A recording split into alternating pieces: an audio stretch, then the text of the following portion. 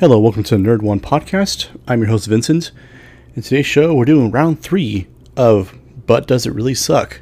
Today, we're doing Steel, 1997 edition. So sit down, buckle up, we're gonna nerd out.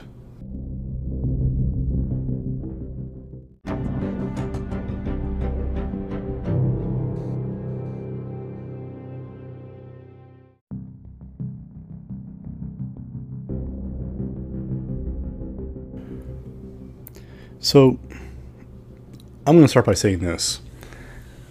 This was a really tough movie to watch, and I think it's in part because of the current state of the Marvel Universe, and even the DC EU, because both of them have such quality behind it, that it made this movie seem pretty subpar. But in this segment, we're here to find the gems in the rough. The good and the crap. So, let's do this, shall we? And just kind of a heads up for you, to do this review, I couldn't really take the movie too seriously. Alright, let's do it. So this movie revolves around 3 main characters. John Henry Irons, or Johnny, Susan Sparks, or Sparky, and Nathaniel Burke, with Burke, of course, being the villain of the movie. All 3 were actually military professionals, I think lieutenants, and different ranks, in a special weapons division of the military. Now, after an experiment goes wrong because of Burke, Johnny retires from the military. Sparky is honorably discharged because of an injury that she suffered during the experiment, and Burke is dishonorably discharged. So after going home, Johnny tries to find just a normal life, normal job, ends working in a steel factory. And ironic, isn't it?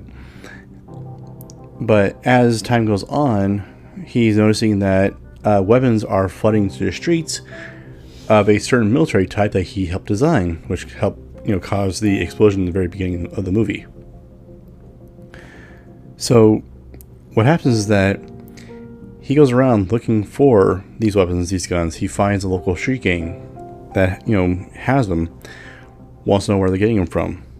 They won't talk. Of course they won't talk. They're getting paid not to talk. So what Johnny does is, he said, basically he understands to take down these weapons, he needs to become something else. He needs to become someone else. So with his friend, Uncle Joe, who works like as a metal yard or recycling yard or something like that. They don't really say what he does. He builds a suit of armor to help protect himself against these weapons that are flooding in the streets, and becomes Steel. One of the best parts about this movie is how easily everyone figures out that Johnny is Steel. There's really no is he or isn't he? He's like, yeah, it's him. You can tell. 7-foot guy. The face is pretty much exposed. It's Johnny. You can tell it is. But, so what happens is that Johnny makes a suit of armor, and he makes a hammer that has the same capabilities as these weapons that are flooding the streets. So, the weapons are basically, they have a high energy pulse that can break down concrete barriers.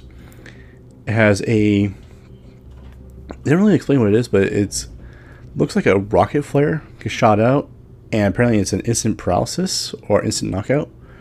And also there's a high energy beam as well that can cut through steel, really anything. They break into kind of a local, it's a local bank, I believe, and they just basically cut through the walls without any problems. But after, I think it was 1 round or so, Johnny employs, the use of his friend Sparky, who he actually finds at a veteran's home because she's now disabled from the waist down. And I gotta say, she does well in the movie. The only problem is that they should just call her what she is. She's Oracle, is what she is. Because if you're not familiar with the character of Oracle, from the DC Comics, Oracle is Barbara Gordon. After she's paralyzed from the waist down, she's super intelligent in both technology, tactics, and really everything. She knows the whole police system. She basically builds whatever she wants just because she knows how. And she has reddish brown hair. That's the exact same character we have here, so it's kind of weird to see that and see everyone just calling her Sparky when she was just Barbara Gordon or Oracle. Now, like I said, we're here to find the good parts of the movie. So, the absolute best part of this movie, it's going to sound really weird, is in the very beginning, you meet the commanding officer, Colonel David. Now, he's in maybe 10 minutes of the movie, maybe less. And his acting and his character are far superior to everyone else. Because what they really seemed to do with this movie was to take, it focused on Shaq. He was the big draw at the time, which is fine. Good guy, I assume. But, he was that draw for this movie, other movies, other things in general. And they want to make sure that they got a whole cast who couldn't out-act him. And I'm serious. So, if you watch this movie, you'll see what I'm talking about. Where, the bad guy, Burke, super cheesy. Sparky, super cheesy. Uncle Joe, super cheesy. Funny part, I don't have the guy's name written down. The guy who plays Uncle Joe is the original Shaft. Fun fact, right? So, like I said, but it seemed like that Colonel David character really was like the best of all of it. Now, onto the villain. Burke is really your kind of typical 90s, villain. He has aspirations for taking over the world for, basically become the richest person in the world. And he's doing it by, bringing these weapons he helped design in the military to the streets. But what he's going to do is sell them to high-profile criminals across the world. But he will be the only one who can actually supply the ammunition. So it's kind of a revolving door. The bad guys have the guns, but they need him for the ammunition, or as he calls them, the recharge, because more energy-based weapons. Now, the cheesiest character of this entire movie, and it's one of those, he's so cheesy, he's funny. It's a local crime boss called Big Willie that Burke actually goes to and asks for resources and help to actually get the guns manufactured and produced and into the hands of the local street gangs to help cause commotion and really make a demonstration to the world, and to actually, I believe they're actually in Los Angeles, to kind of show them what these weapons can do. This guy has the, long hair, super greasy. He's sucking on a toothpick the entire time, wearing a gray suit, and looks like when he's not sucking on the toothpick, he's chewing a very ripe lemon. He has a look on his face, the eyes are squinted, the mouth is super puckered, and I don't know, it's like he should almost talk like a snake. And I think Ghost has an opinion on this as well.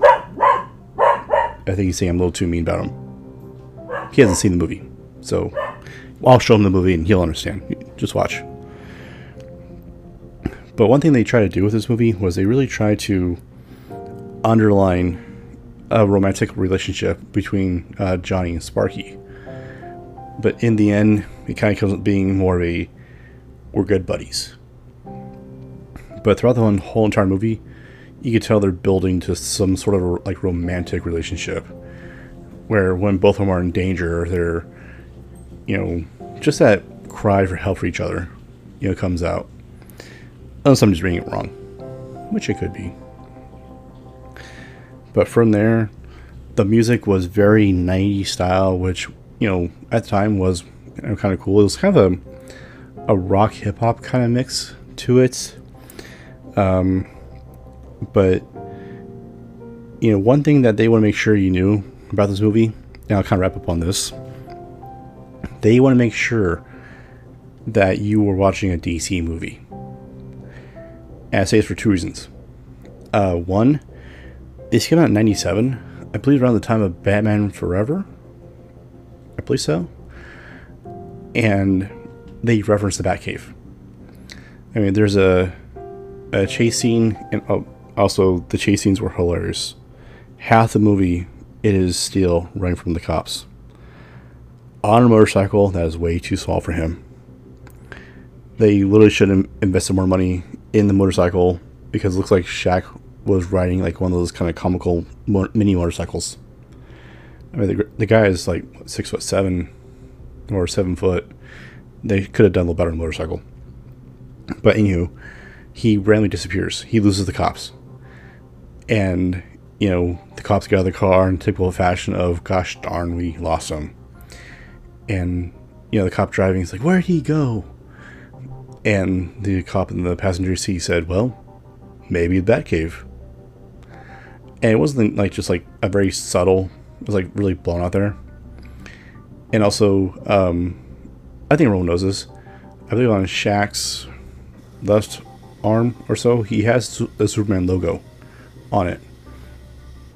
And in this, you get a solid minute look at that logo. I'm not joking. When he's kind of making his steel costume, it is about a minute long of a look at that. So it's kind of hammering in that, yes, Superman exists in this universe. Batman exists in this universe. We want you to know that.